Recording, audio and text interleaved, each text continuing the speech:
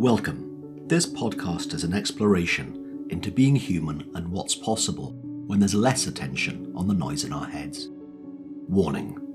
While listening to this broadcast, you may experience moments of deep peace, sighs of relief, personal insights, or long stretches of dead air. Do not be afraid. This is normal. Under the Noise with Win Morgan and Kate Roberts. Welcome to Under the Noise. I'm your host, Kate Roberts, and I'm here with my co-host and friend, Win Morgan. Hi. And today we're here with our friend, Steph. Hi, Steph. Hey, Kate. Hi, Win. Good to see you. Hey. So, Steph, one of the things that I love about when we've had guests come on the show is that we tend to stay away from this very traditional introduction of what people do in the world. And we kind of just show up, not really knowing oftentimes what we're going to talk about or where the conversation is going to go or what people want to share about themselves. And I love that about our show. So I guess I'm going to put it to you. What would you love for people to know about you and what you're up to? Wow, what a great question to ask me and a great setup for this conversation. I love the idea. And that's what I was looking forward to most about being with the two of you, because I know you being in that space of what's going to happen. I don't know. So what would I most love people to know? So, all right, two things are coming to mind.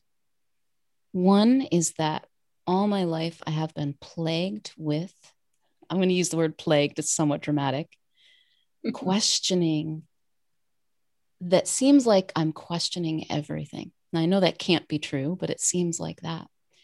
I'm certainly questioning the things that I say almost as I say them much of the time. Is that true? Do I always do that? Is there an exception here? And I used to really think of it as a problem because it was annoying. My ex-husband and my stepsons used to call me the contradictor because they would say something and I would go, yes, but also this is true too. And it was like they took it as a contradiction. But now I see it as a willingness. It sets me up in a way that I think many other people don't experience, to really question my thought, to really question what seems to be true to me and ask, is it really? Is it always? And so a lot of times it leads me to this place where I realize how very little I know, and certainly how little I know for sure. God bless you.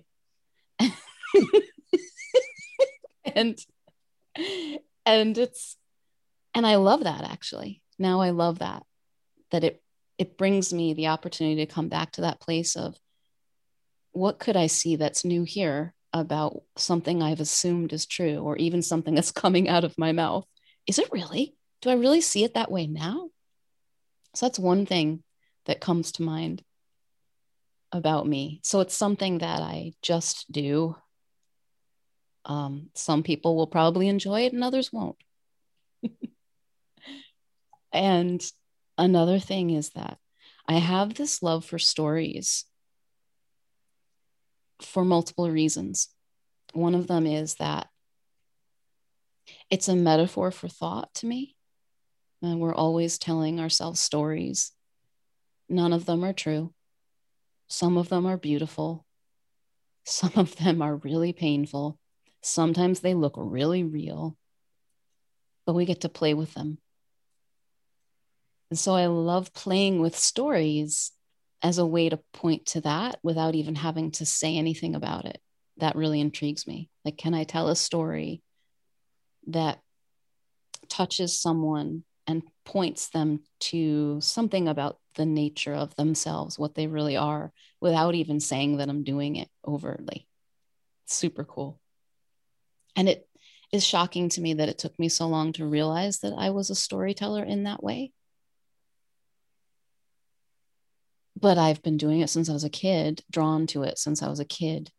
And it's only the last 2 years maybe that I owned it. You know, I owned writer before that. Years ago, I owned writer, but now I'm like, oh, I'm a storyteller. Not like a flashy one or the kind that you want to have at all your parties necessarily, because that kind of storytelling doesn't seem to happen through me very much, maybe in little doses, but that, yeah, I love creating that and seeing life as a story. I love that. And thank you for asking me that question, Kate, because to hear that from you in that way, I just said something I don't think I know I've never said it exactly like that. I may never have ever said that like that before. Oh, that's so good. Yeah. It opens up this like space that's really new. To see what shows up in the moment. And it's fun to play with people like you who are really comfortable in that space and all that.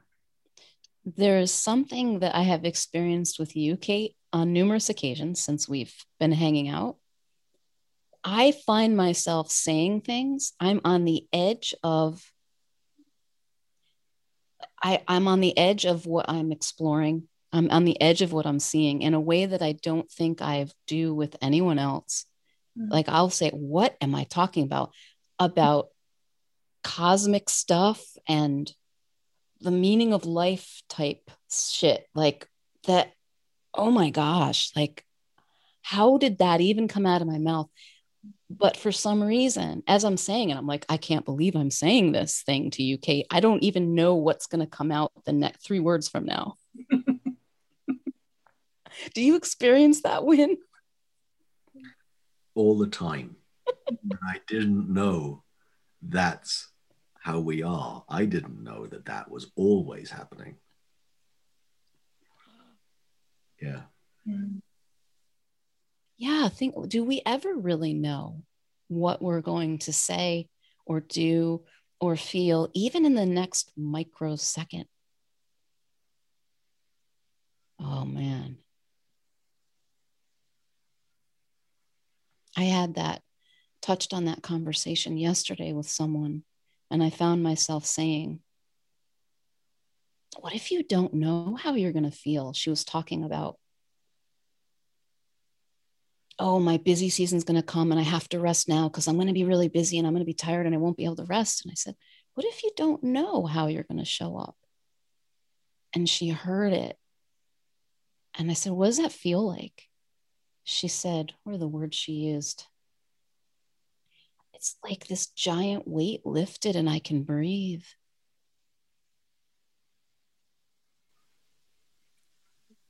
Now, I know people that when they start to appreciate that that's what's happening and there is the constant not knowing, they freak out. Did you go through that when you knew it, when you saw it? I wouldn't say, I can remember moments of freak out, mainly around, not that I didn't know what was going to happen, because I liked that part actually. I think I took to that pretty quickly. I saw the fun in that. Whoa, what's going to happen? I even said that with you guys, like, what are we going to do? I don't know. How cool is that? I get to see. Where I did have freaked out a couple times was, I don't know who I am. And if I really look at it, there was this fear of, I'm going to see that there's nothing there. And then, of course, I start spinning out into what that means. If I see there's nothing there, then I can't relate to anybody. And it went someplace like I end up dying cold and alone, basically. It was not fun fantasy. That was not a fun story. And recently, actually, when I was a couple months ago, when I was working with my coach, and I brought this up because it was coming up again. Like, I feel that I'm on the edge of letting go of myself, being attached to my identity as such. And I'm scared. Like, but I think I need to. And I see that everything is a story, and that freaks me out. And he said, it's okay to tell stories. You don't have to let them go just because you know they're not real. And something about that really settled me. And I thought, oh, so the story of me isn't real, but I can still tell it. I don't have to believe it as like I'm locked into it. So that really, really helped me. That's so cool. Look at how fun you guys are. This is why we wanted to do this so many times, is for this to constantly happen, where we'd be wallowing in a wonderment about something, and then just drop into a place of and that's what I experienced. And just considering, without even trying to consider what you just said, I dropped into that place. Now think about that, the beauty and the fun and the play of seeing our thoughts as this, and the stories that we tell about ourselves as something that we can pick up or put down, believe and not believe. There's no right or wrong of it. It feels so much lighter than thinking that I have to get it right or I have to tell the truth. I don't know what the truth is. I can tell you how it looks to me, which seems closer to the truth than lying.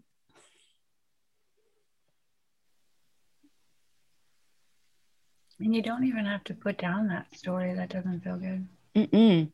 That's so, to me, one of the greatest things that I'm starting to see. Because I spent a lot of time reframing, or feeling like it needed to have a positive spin on it, or that there was something wrong with that, the negative one. And, it is people like you and people like Gwen that just spending time in this conversation together, I don't need to do anything with it. And it's like what you messaged me when last night was that it's not on us. And knowing when it's not on you to do it, that feels great. And there's a truth to that.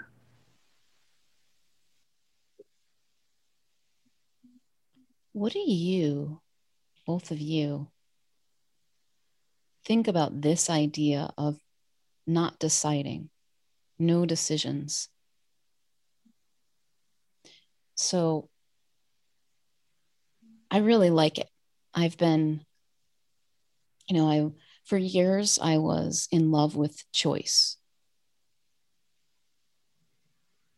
And I thought that's about as good as it gets and it's pretty good because it was empowered. It was better than being a victim. I was like, I can choose my life. I can make things happen. And I think it was about 3 years ago, it just occurred to me the question, what is choicelessness? And I loved the feeling of that, choicelessness.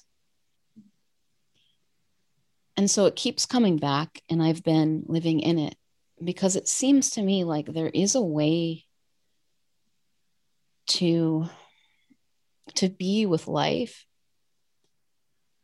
where I don't have to make decisions and I don't even have to choose. And it's just what's happening me. And I don't think I live from that. I don't have that experience all the time, but sometimes I do. And it's like I'm resting on this, I'm resting on something. Maybe it's like the ocean and it just buoys me up. And then the waves come down. What is that called? The eddy, you know, it's like up and down. And and it's not passive, which is what I think a lot of people jump to, or I might have jumped to years ago if I thought choicelessness, you're taking away my agency. It isn't. It's like a merging with what's happening in a way that feels like I'm not doing anything, even when I'm doing things. What do you see, or have you seen that? More and more. And what's been incredibly freeing for me is to notice that I remembered spending so much time worrying about deciding, you know, what to do and how to get things right. And in the realization that decisions are just made. They're just made. It's not always or hardly ever the result of a huge amount of my analytical thinking about my life that I make my decisions. Let's face it. And yet I will still, even with knowing that there's a flow, that I don't have to therefore attend to that, and it'll just occur what will occur, and therefore kind of carries me in an amazing direction. I will still spend ages thinking about what shirt to wear. From the sublime to the ridiculous. And I kid you not. Okay, I will look up my rack of shirts. I will make huge decisions in my life that feel like effortless. But that you have too many clothes, Win. Well, I could just tell you how to fix that right now. Let's just say I'd find it difficult if I only had 3 shirts. I could still find that difficult, believe me. But it's really interesting to notice, you know, what you said it just now about sometimes we don't live from that place of knowing there's a flow that we don't have to be in control of. And then sometimes we forget and we buy into what we've innocently created, a fictional story that because it was created in our own minds, it looks completely true. As long as it looks completely true. And when it looks completely true, it looks like decisions matter.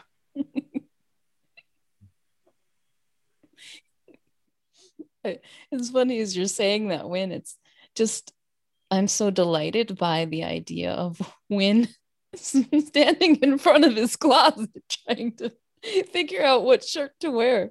It is like a scene in a movie of this just delightfully quirky character who that would happen through, you know. And I'm saying that like that because this is the first time I've really looked at it this way. I'm like, how fun that this Win character exists, that I get to know him. And maybe he's not having fun in that moment, but I bet that on some level, like the universe is having fun through him, which means he is having fun, even if he doesn't know it. Yeah, it's like the universe saying, okay, smarty, here we go. I'm going to throw this curveball at you. I'm going to make you confused about a shirt. You think you're enlightened about this other stuff, about how things work in business and in the life? Well, you know nothing, my friend. Let me make this up for you. You want to know something embarrassing? I'll tell you this. It's embarrassing. Not really now, because if it was really that shameful, I wouldn't tell you, but maybe I would actually. See, did you see I just did that? Like, would I? Yes, I probably would. It's good to know that you're contradicting yourself too, not just people. It's in my freaking head. I was jealous of my cat. I don't know if I ever told you this, Kate. I was jealous of Alani. And I talked to you about it, Wynn, didn't I? Did. It's coming back. And I was like, this is so lame. How could I be jealous of my cat? And it was the attention that she was getting from my partner, and also that she seemed to like him more than me. And I had all this competition going on with my cat. She didn't care. She's just doing her cat thing, being her perfect cat self. And I thought, I know better than this, right? I can talk about the nothing, the all, everything, nothingness, and dwell in that space, but I'm jealous of my cat. It's hysterical. At some point, I did see something. This was a few months back that I don't remember what it was now because it's obvious. And I never feel jealous of my cat anymore. I feel thrilled to look at her enjoying her life however she wants. And I look at my partner and how much he loves her. And why would I want anything different?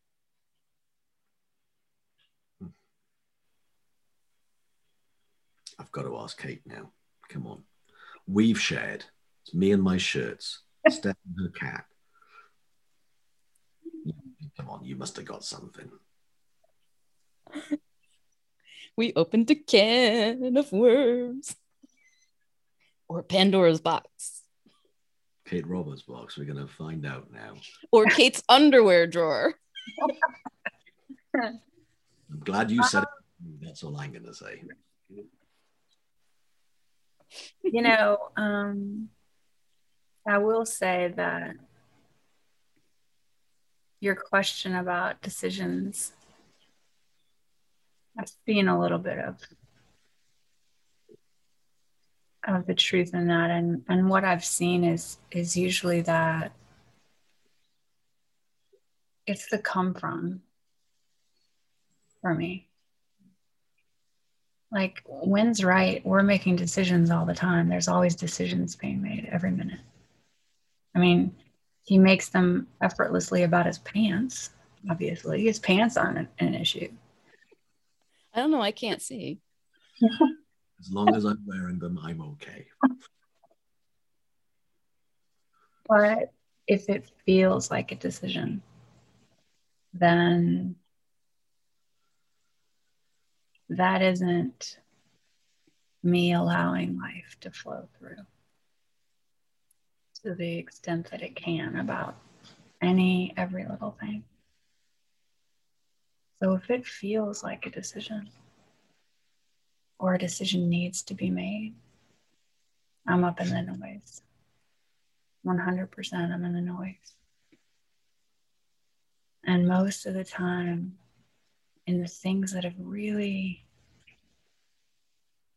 made an impact in my life, where I have made a decision one way or the other to go in a direction or have a conversation, reach out to someone, it never felt like I was making a decision. It was always the come from, and those have been the most special. Like, even just the moments when I reached out to both of you. There wasn't a decision made. It just was what I was doing. And it has impacted my life in ways that I'm still seeing. I mean that. You know, as I'm listening to both of you talk and noticing what I notice about me and decisions and everything, it feels like there's something about our want to control. Mm. And it sounds like as well, in listening to all three of us, that we've woken up to maybe knowing something different to that. Because a lot of people, and me in certain aspects of my life still, where I'm blind to it, innocently blind to it, control looks like a really good idea to me. and to lots of other people.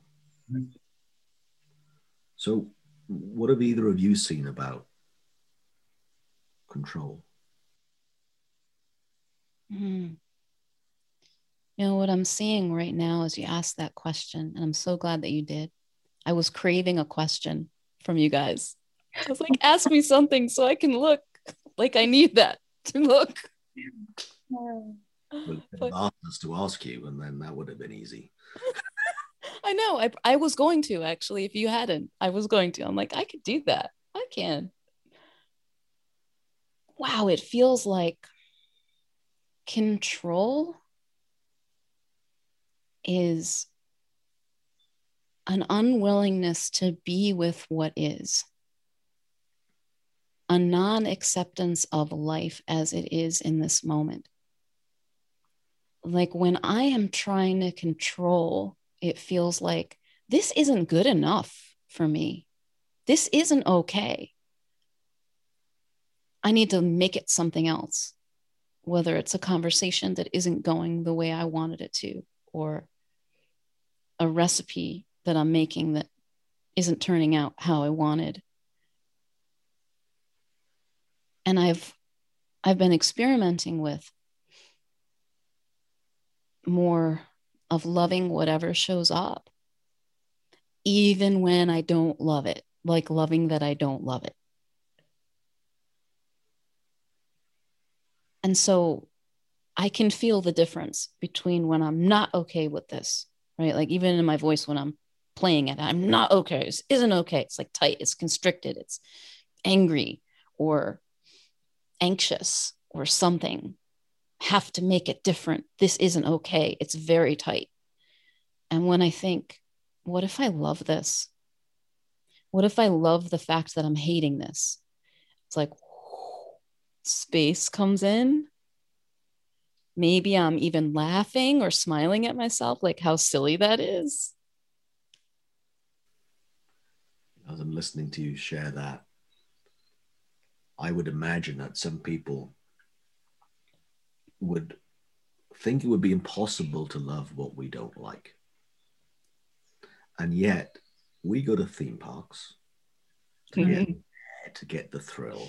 We watch movies and TV shows that raise our blood pressure and get our adrenaline running. I like scary stuff because I love the feeling of it. So it's possible to love an emotion that in other circumstances we don't. So if you think Steph was talking nonsense, then, well, you might want to look at your own life, because there's lots of things that we might not notice, but it's really possible to love feelings that on some occasions look like it makes no sense to like them. Win, you're such a brilliant teacher. I don't even know if you realize when you're doing it. I so appreciate this about you. You're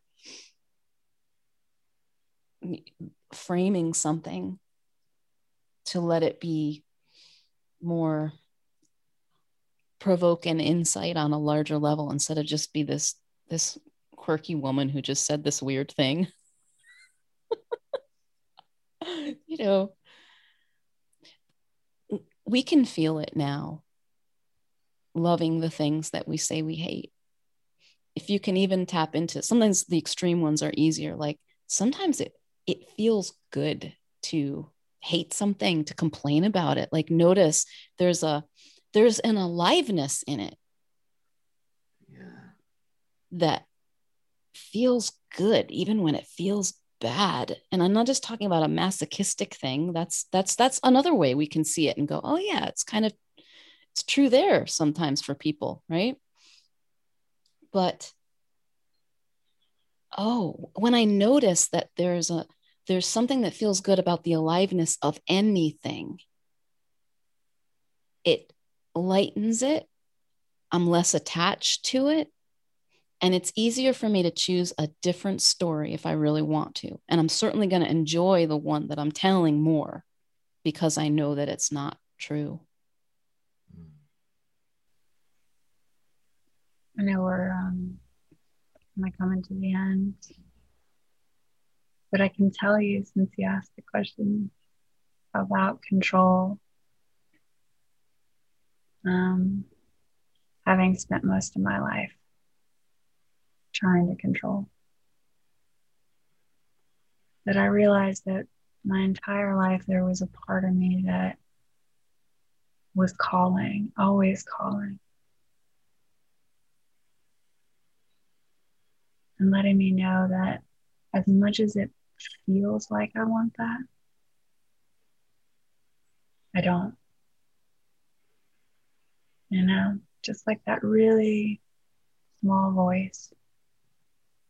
Just, yeah, you don't need that. You don't want it. It's okay. That's what I've seen so far. So That might sound like a small thing, but no, that's kind of big. Yeah. you guys, thank you so much for this conversation. Thank you, Steph. Yeah. Oh, you're welcome. Thank you for inviting me. Thanks for joining us. We'd love for you to subscribe, rate, and review. If you have a topic or question that you'd like us to chat about, email Wynn or Kate at wynn@winning.co.uk and Kate at katerobertscoaching.com. Until then, enjoy what's possible under the noise.